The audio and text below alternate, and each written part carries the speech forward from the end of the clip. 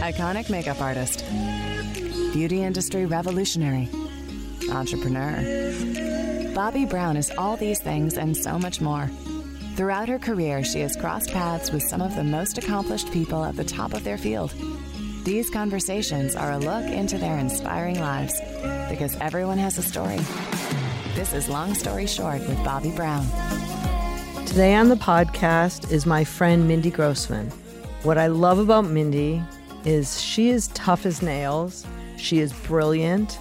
She has done so much, and everything she does, she changes. I also love how much she loves her family and how raising a family and having a business is not separated to her. It's one and the same. It's her life. Here's my conversation with the one and only Mindy Grossman. Well, I don't know how, I guess I originally met you through our dear friend Alicia Valencia, who's had quite a journey too. Oh, I know. Yeah. For me, it's so interesting to have met all these great women who are incredibly successful and have, different things happen in their careers and also have, families. And life. And, when I was like a younger working woman, there wasn't a lot of us. So it's become very popular. And I think you're one of the, the role models for so many of us. It's different, especially to your point about family. Mm-hmm. So Joanne Lublin, who wrote the book Earning It, which is about women of the generation that started everything. She's writing a new book, and she's interviewing many of those women and their daughters. And then she's interviewing this new generation of both entrepreneurs and women CEOs who are just having kids and what the difference is. And if you think technology, we didn't have technology. I'd be in China. Right. Yeah. And I'm lucky if my daughter would have the patience to talk to me on the phone. Like there was no FaceTime. Right. There was no means of communication. And to your point, I couldn't imagine, I don't know if you follow Amy Nelson, who started The Riveter. Mm-hmm. She just had 4 girls under the age of 5, travels all the time for business, entrepreneur. Her business is growing, and she is the most honest out there about, being able to do everything and the support that you need to do. And it's pretty raw. Stay-at-home husband? But does she have? No. Okay. No. Wow. And just what that's like. Yeah, no, I've raised 3 kids and, I don't know how I did it looking back. And the times where, one came down with chicken pox and I had to be live on TV in the UK, and you just get on a plane and do it. And then you get right back home. I was telling someone earlier that when I worked for Nike, I had a place in Portland, Oregon. My husband, daughter, and the nanny were in New York, and I was out of the country 30% of the time. And to your point, you figure it out. But I remember landing in China, and we're on the bus going to whatever it was, and the phone rings, and it's the school nurse that she is not what. And I had to figure it out from China. Right. So you end up tracking everybody. But you had a cell phone, or you didn't? I had a cell phone. Okay. I had a cell phone. Okay. Was it one of those big ones? No, by that point, it was a flip phone. I started with one of the big ones. Well, how old is your daughter now? She'll be 30 in March. And she had a big wedding? She just had her second baby, July 11th. Oh, my God. I missed it. I heard about the wedding. Congrats. Yeah. Emma's 2.5. And Hannah Lee is. So tell me what is it like? Because my kids are not engaged yet. They're both, a couple of them are on the verge. What's it like being a grandma? Everyone said to me, oh, it's going to be so fast. It's going to be so different. It's going to be this. And I kind of was like, yeah, there's nothing like it. And it's not just because you have this beautiful, small, new personality. Yeah. You're seeing your child through a completely different lens. Yeah. You're seeing them through a completely different lens. And she's a fantastic mom. I even said to her, you're much better than I was. I doubt it, but she and learned since from I somewhere. only had one, watching her with a second, you see the difference between the first and the second. And is she a career girl? No. Okay. She is. Yeah. She has wanted to be a mom since the time she was this big. And we were walking one day, and it was right after she found out she was pregnant with my first granddaughter. And she said, Mom, you sent me to Horace Mann. She goes, tough school, but the one thing they tell you is whatever you decide to do, you better be the best at it. And she goes, I'm going to be the best at it. I'm going to do the research. I'm going to become, at some point, I'll be able to take my knowledge and impart it. And it's interesting, she was in the beauty business before, working with the company that helped brands who were going on shopping TV. Uh-huh. Yeah. So she worked across a number of different beauty brands. Oh, wow. Well, she definitely learned from her mom. So your name in my circle is huge. I mean, women always talk about you as their role model. You've helped, you've mentored women. I could name, 5 to 10 people, and I think that's amazing. But I want to hear the story. Like who are you? I know you are now CEO of Weight Watchers, and Oprah brought you there, right? There's a whole long story behind that. Okay. Whenever I kind of talk about my experience, I generally use the expression, I'm the accidental CEO.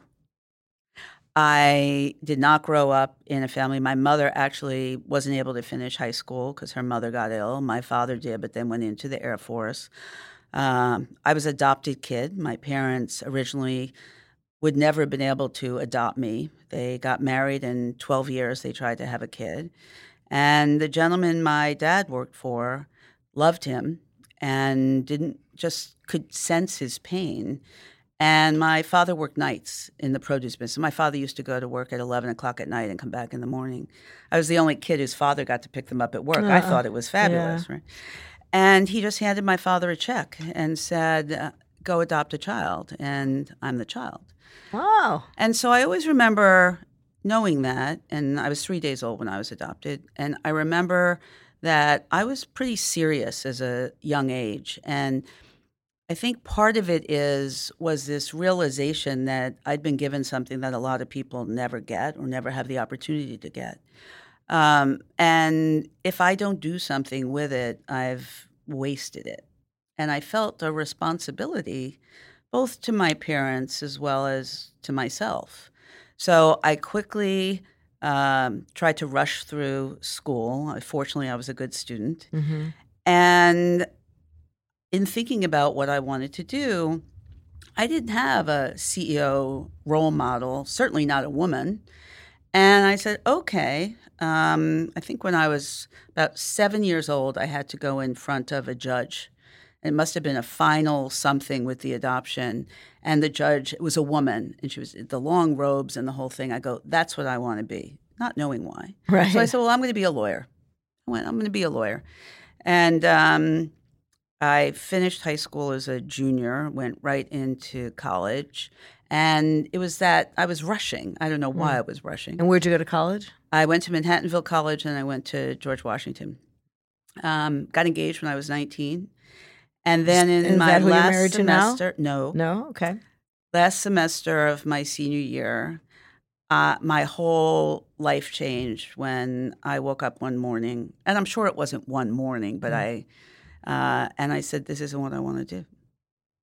And in one fell swoop, I broke my engagement, said I wasn't getting married, decided I wasn't going to law school, and told my parents I was moving to New York City, and I was going to figure it out.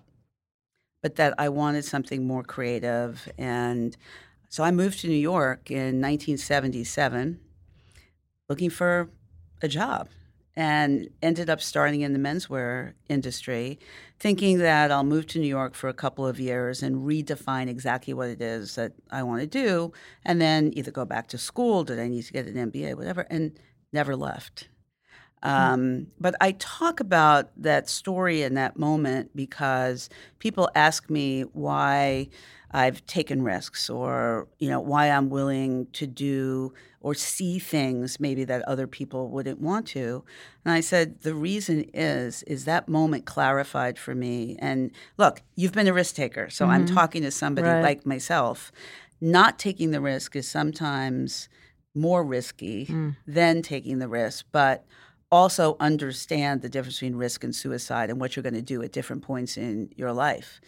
And, I ended up spending the first 18 or so years of my career in the menswear industry and worked for an amazing, eclectic, different group of people, from Jeffrey Banks to Willie Smith to Tommy Hilfiger to Ralph Lauren, and have very, very different experiences, and started mostly in sales. But in those years, if you were in sales, you were also part a merchant. And I always say to people, I think the reason that I did so well in sales is I never sold anything to anyone. I tried to anticipate people's needs and fulfill them. And I think to this day, I'm still trying to do the same thing. What is that? And in today's world, it's more important than ever, especially because people expect things like personalization and a different relationship with brands and businesses. So I think, that ended up serving me well, but kind of had to figure it out on my own. And so I don't really know much before Nike. So your job before Nike, was that at Polo? So I spent 10 years in different capacities with Ralph. And then before that, I was with Tommy Hilfiger, and before that with Willie Smith. And It was interesting because Cooper Hewitt is about to do a retrospective on Willie, and well-deserved. And the years that I was there before he passed away from AIDS, unfortunately, were some of his most creative. Imagine one of the first designers, and it's more commonplace today, to do collaborations with artists such as Barbara Kruger and Keith Haring, and you never knew who was going to come across. He believed that fashion came from the street up, not couture down. It was when, street active was really becoming something. And in addition to Willie, James Mishka was one of my men's designers, John Bartlett. So I was literally in the throes of creativity when this whole new genre was being created and men were starting to kind of gravitate to a different way of dressing. And then after Willie passed away, I was approached by Tommy Hilfiger, who I'm still friends with to this day. And, everybody knows it's a multi-billion dollar company today. It was, about a $36 million company, and big investors had just come in. And I went to head up sales and merchandising. It was a great experience.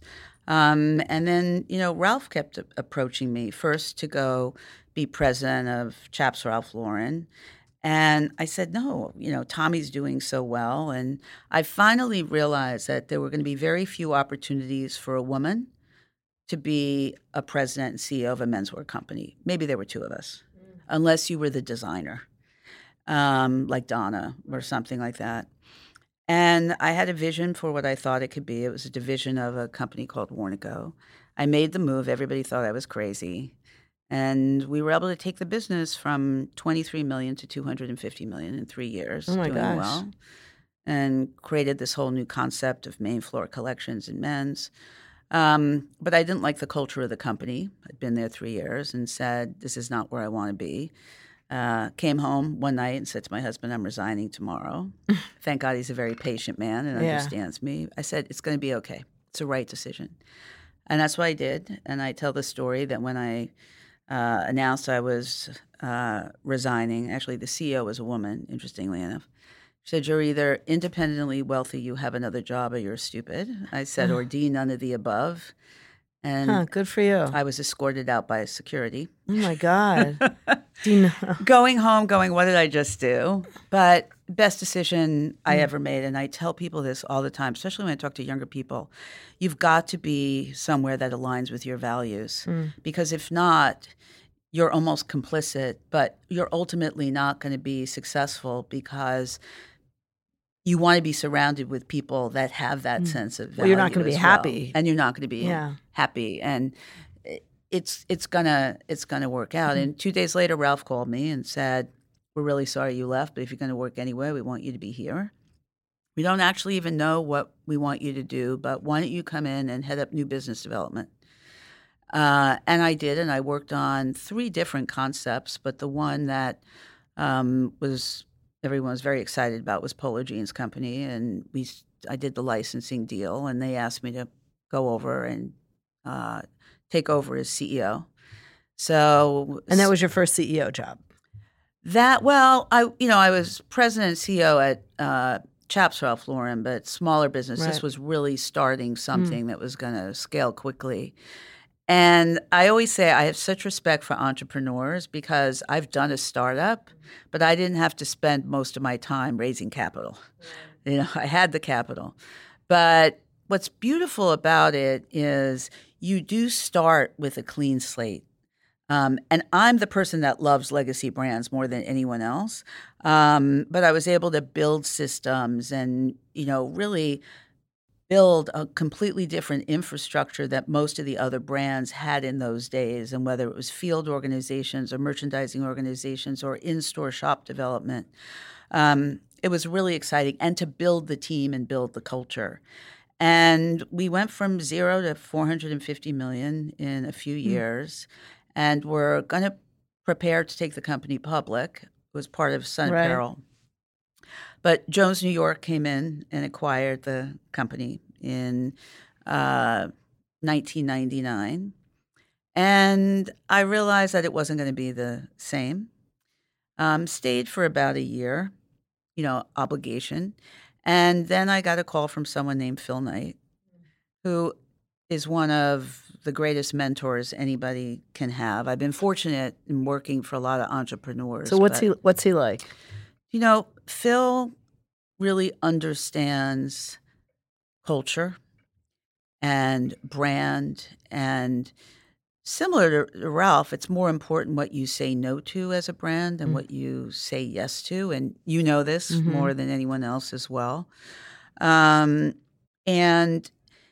also diligence in people and relationship. But, he's pretty discerning and tough. But he's really human.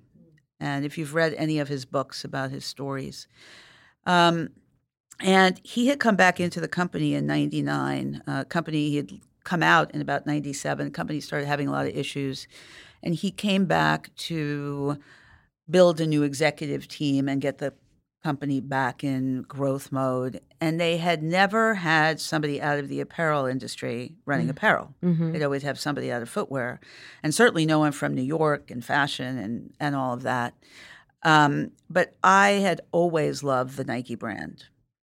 And so it was an incredibly exciting opportunity for me, multi-billion-dollar business, global. Working there, it's like getting an MBA in marketing over a period of time. And that amazing campus. It's just unbelievable. It's unbelievable. And I just was there last year again.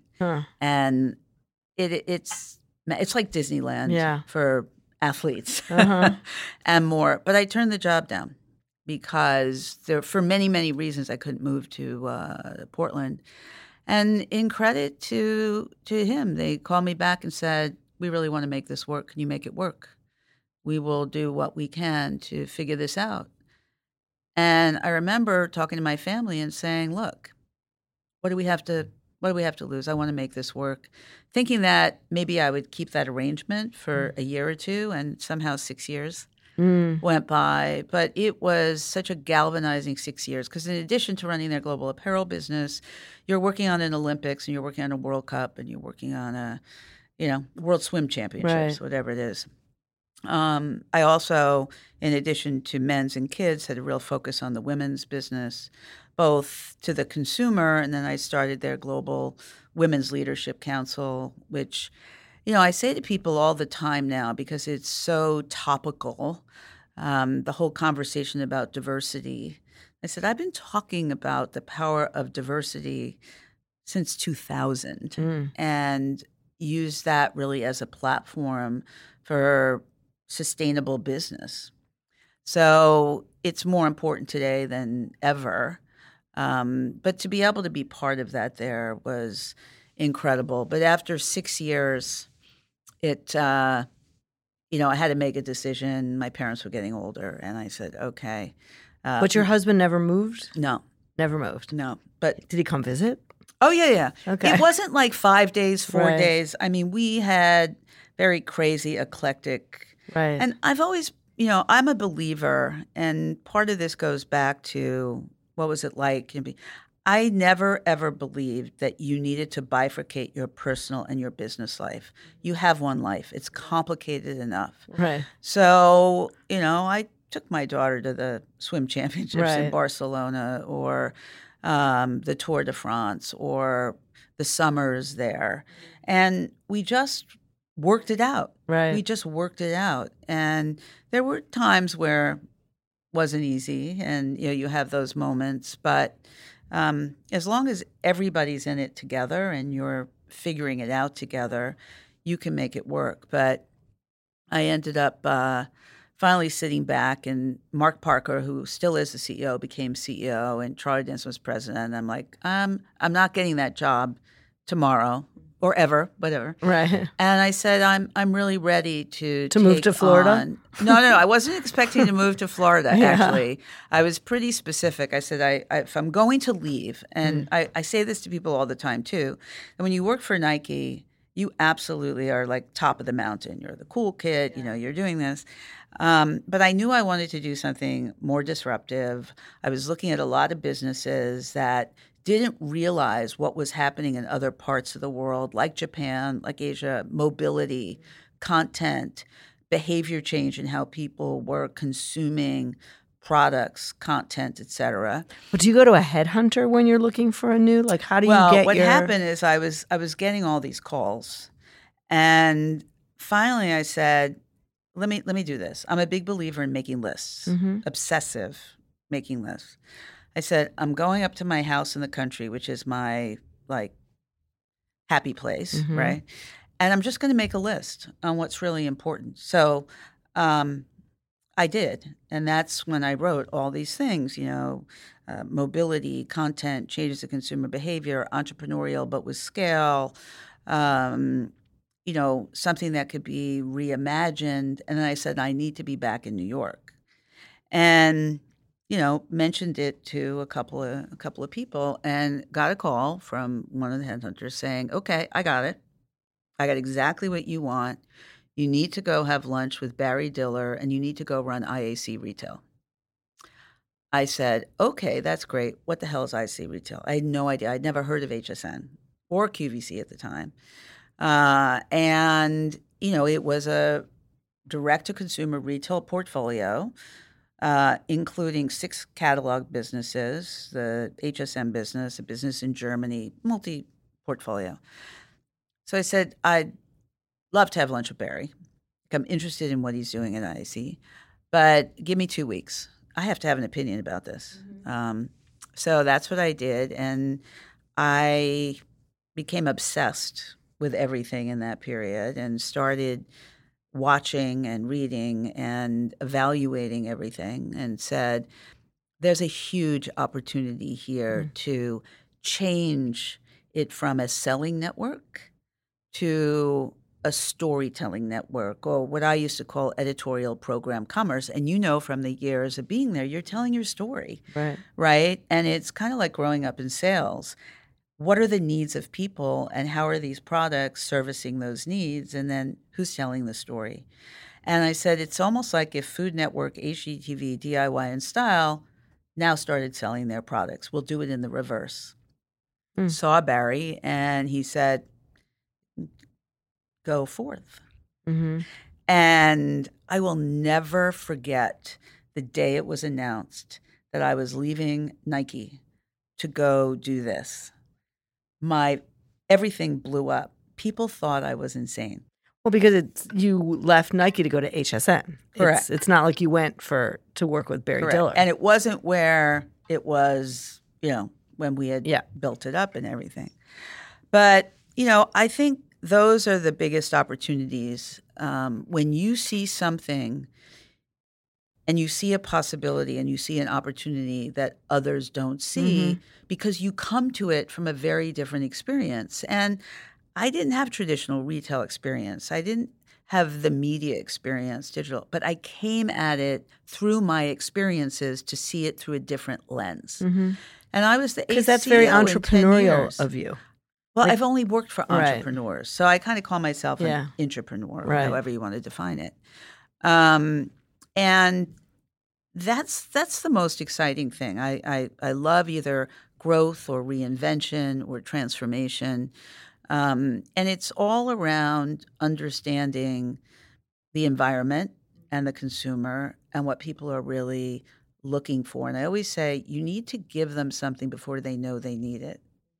You can't find that out in a focus group. You have to see what's happening in culture and what's happening everywhere. And so I worked for Barry for 2 years and then took the company public in 2008, which talk about resilience. But it ended up being a great opportunity because it proved the resiliency of the business model and cash generative nature and the ability for that business model to be sustainable even through difficult times. And he owns QVC now also, right? Not anymore. I thought they merged. Well, now they I'm very confused. When we took the company public in 2008, IAC was out. Okay. And we were a separate public company. So Barry wasn't involved with the business since that time. And, it's interesting because obviously QVC and HSN, fierce competitors. But Liberty, who owns QVC, owned part of HSN because of the legacy from when it was at IAC and John Malone and Liberty.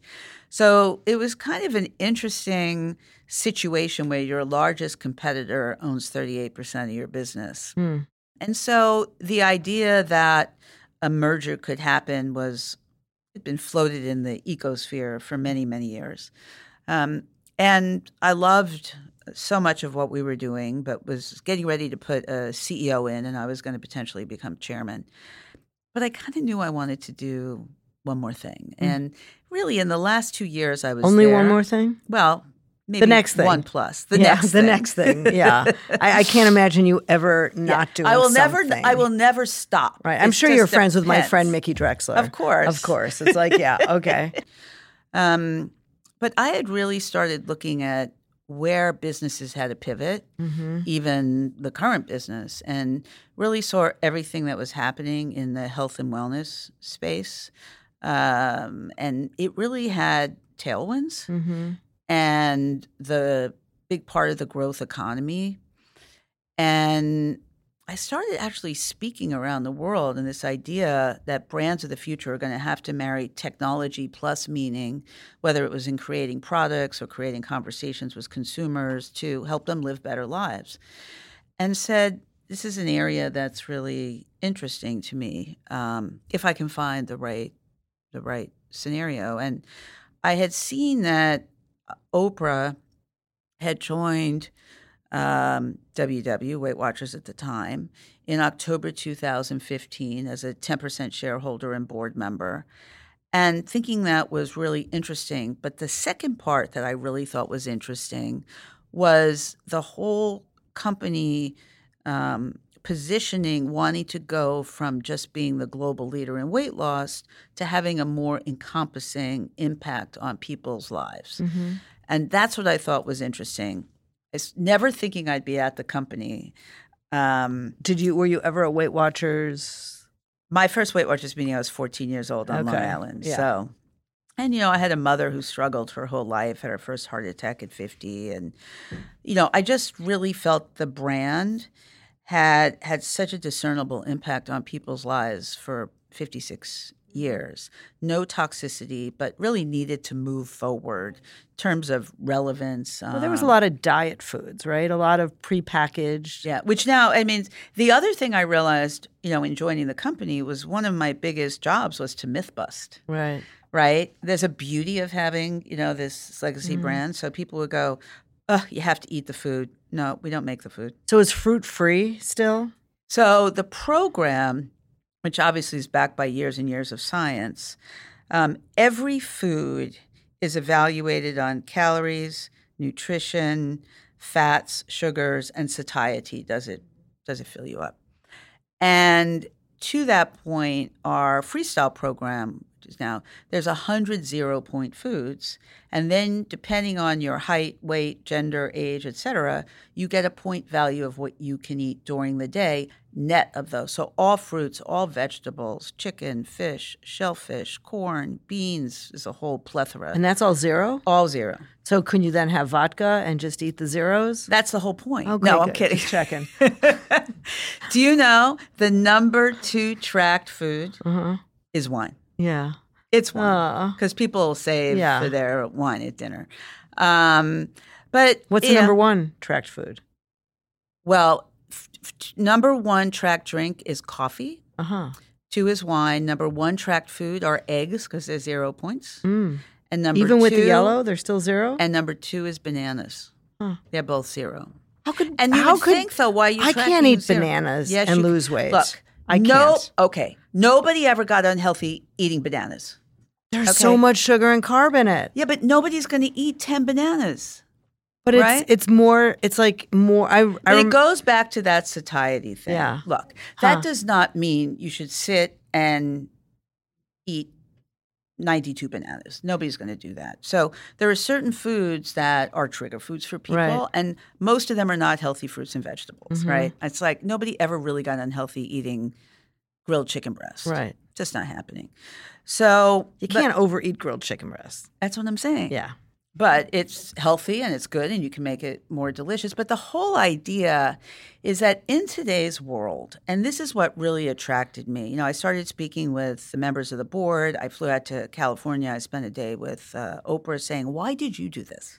Why did you do this? And she said, number one, you know, this is less about a diet and more about sustainable behavior change, which is really what we're trying to do, is enable people to really adopt healthy habits that are going to fit into their lives. And in today's world, nobody wants deprivation. Nobody wants to extricate themselves from society to eat in a corner because you have to eat food. You want things that are going to fit into your life. But you also want a partner that's going to both inspire you and teach you. And from the day this brand was conceived, G Nidich, it was about eating to lose weight and bringing community together.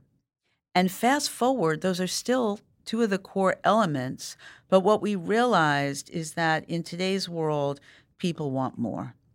And it's not just a number on a scale. And we don't even ask people or give people weight goals. We say, what does healthy mean to you? What are you looking to accomplish? And we give them the tools around nutrition, around activity, mindset, motivation, and personal support, as well as the support of the community, whether that be our digital community called Connect, or whether it be the 30,000 workshops a week taught by 16,000 people in the field. And that's what people are really responding to. And, you know, I knew going in, and it was part of it, but now that I've been at the company for 2 years, I almost feel a profound responsibility because the reality is that we're spending more money on wellness and we're getting unhealthier. So you see an economy in wellness, which includes, you know, beauty, and it includes food, it includes all these other things, from 3.7 to 4.2 trillion, check. However, if you really look at what's happening, and this is not just in the U.S., it's everywhere, obesity is at an all-time high. Diabetes is at an all-time high. Obesity is now the number one contributor to cancer. It kind of came up there. And, you know, that has an economic effect. But more important, it has a human effect. And our feeling is, and, you know, one of my big passions for joining the company was, you know, yes, I am responsible to deliver a financial return on equity, but if I can also deliver a human return on equity and focus on that, I'll deliver the financial return on equity. But there's a lot that we had to do in terms of investment in technology, in our brand, in showing up in a more relevant way.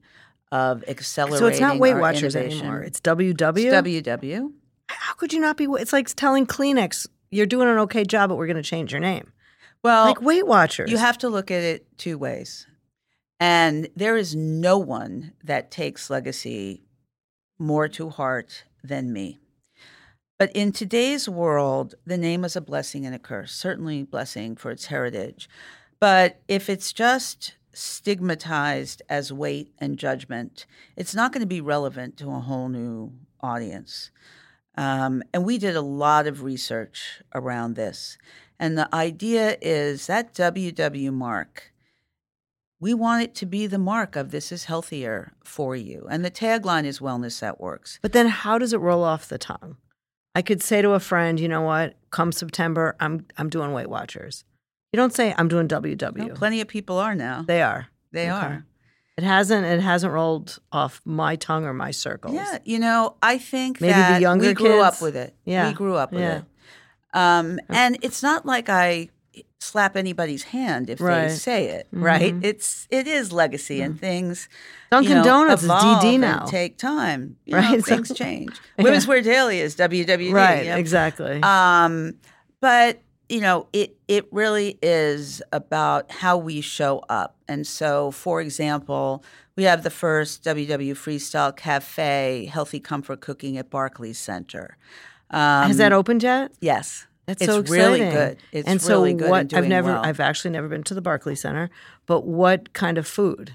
You can come with me Wednesday. I'm going to see Mary J. Blige. Oh gosh! if I was not going to tell you right, I'd be going. Wow. So Chef Eric Greenspan, who is always known as the king of comfort cooking, he needed to get healthy. Right. And what he's done is taking his same approach to delicious food, but make it healthier. So you could actually get chicken tenders, tacos, healthy mac and cheese, but all in a very new and different way. And then in the rest of Barclays, in each of them, we have a menu item that has the WW that is like, okay, this is better for you. The other thing that we did I started at the company and said the first thing we need to do is really do the work to say, what do we want to be? What's the impact we want to have on the world? What's our purpose? What's our strategy? What's our vision? And when we came out with that we inspire healthy habits for real life, people, families, communities, the world, for everyone, we created a purpose filter. And you've always been fantastic at this. You have your own purpose filter that you put everything, and you won't put yourself, out with something unless it services. Oprah's like that. I very much believe that.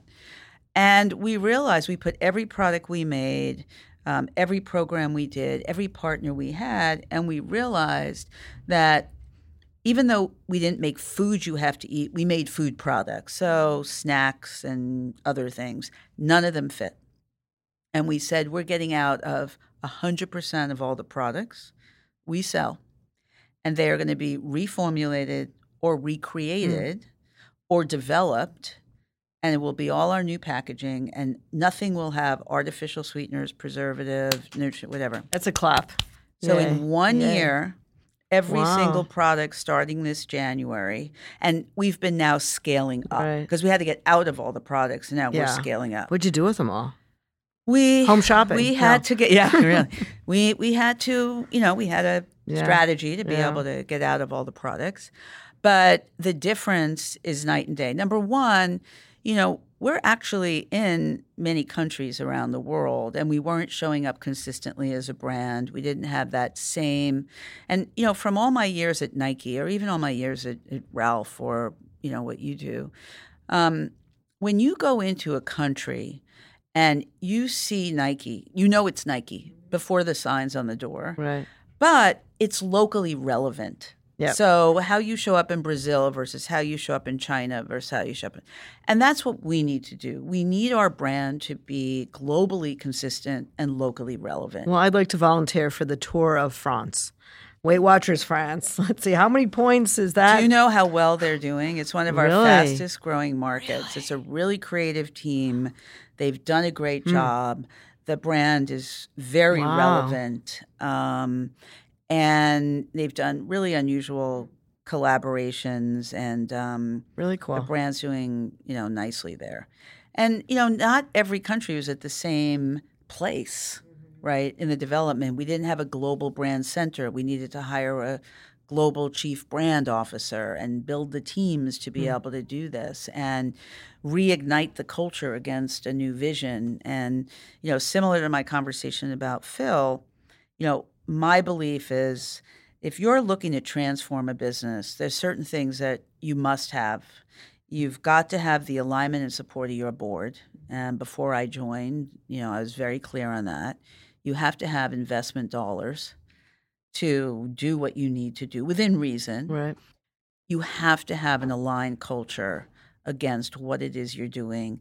And you have to be resilient because it's not always going to be straightforward and linear, and you're going to have to make adjustments along the way, but you can't lose sight of what your ultimate vision is for the brand. That's amazing. I have gone back to school to become a health coach.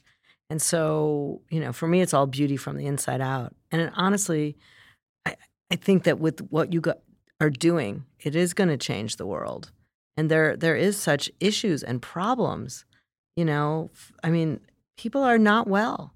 And I think it's a lot because of the food they eat. So this is such a major thing you're doing. I think it's a combination of certainly what they're eating, but I think the greatest opportunity is behavior change and understanding it's not, what I have also found with, in particular obesity or weight, if you have another ailment or illness, it's something's been done to you, where people have this perception and my weight's been heavier and my weight's been thinner, that you're doing it to yourself. Right. And it's not the case. People need the tools just like they need tools, or they need a coach. Right. Or they need the power of community. So I spent a lot of time on what's called Connect. So we have about 4.6 million subscribers right now. A good 2/3 of them are consistently engaged with Connect, myself included. And the reason why our retention is at an all-time high is there are people who ostensibly have achieved what their goals were, but the community is keeping them to keep those goals. But more important, they now want to give it back. So if you look at most of our coaches in the field, they're people who've had success in the program and it's changed their lives. And are they all paid? Yes. They're all paid. Yes. Part-time, full-time. But they want to help other people. And it's not that we don't have any people who didn't come from just being great health coaches or nutritionists, things like that. But the power of the diversity of that community is really important. And, some people really want still today that human interaction and face-to-face. Others want the digital. But the other thing that's really interesting, we just started a new division of the company. Actually, Amy Weinblum had been Oprah's chief of staff for 8 years. She's an executive producer. And that division is all around community activation, events, and created content. And we did our first kind of 2 events with this team. We partnered with a company called Daybreaker. Think of them as dance, health, wellness, morning events come together. And we did one on Global Wellness Day in LA in July. And we had hundreds and hundreds and hundreds of people, and we live streamed it globally. So imagine 6:30 in the morning, you're dancing, you're Julianne Hough doing her whole dance fitness launch. And it becomes like a morning rave with no alcohol. Everybody's happy. And then we activated as well at Essence Fest in New Orleans, which also was wildly. And you just see how people do want to come together. And there's a release and a shareability of, what am I doing for myself? And how involved is Oprah? She's been fantastic. First of all, who wouldn't want her as a board member? Right. She has been an incredible ear and someone, and she's been very accessible, as we've been going through a lot of our evolution, and certainly at the board level, but more important, where she feels that she can give her greatest impact is her voice. And how can she motivate people to live their best lives, and how to define what healthy means to them. And, that's exciting. Actually, our fall campaign launches 1st of September. And she had invited a whole group of members to her home in Maui. Wow. And it's their stories and her stories and, what does it mean to kind of be healthy and live healthy? And, that's very powerful. Yeah. Do you have some crazy vision that if only like you would want to just kind of snap your fingers and have? Like, would you want fast food restaurants? Would you want, where would you want the brand? I do think there's a very big opportunity in the healthy, accessible food space. Mm-hmm. I also believe, and I've said this from the very beginning, that I think in today's world, the power of authentic partnerships is very powerful because we can only do so much on our own. And how do we partners with others who have the same vision that we do for the brand? So, for example, Blue Apron is our partner, and it's not just for our members. It's people that just want healthier options. But definitely that WW mark. For example, in Canada, we now have a number of different restaurant chain partners that have specific recipes and things like that.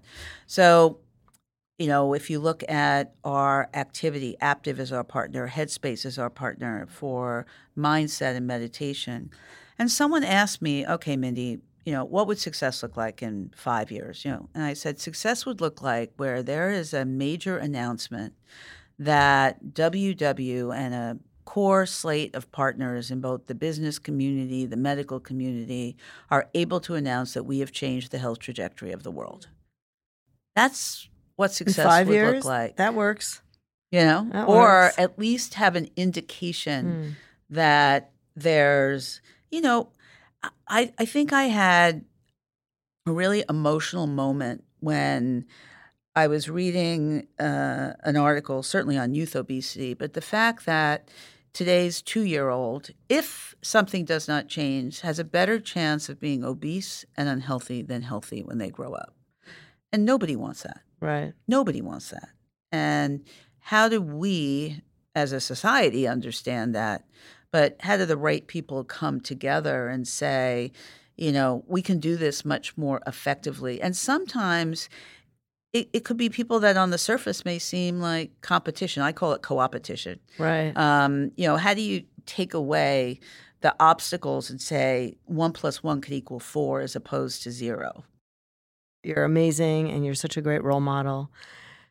But if you could tell people that are listening, if there's one thing, according to Mindy Grossman, that they should learn or do that's going to change their life, what would it be? So what I would say from a business perspective, it's focus on making other people successful. And I say that all the time. From the time you have your first role,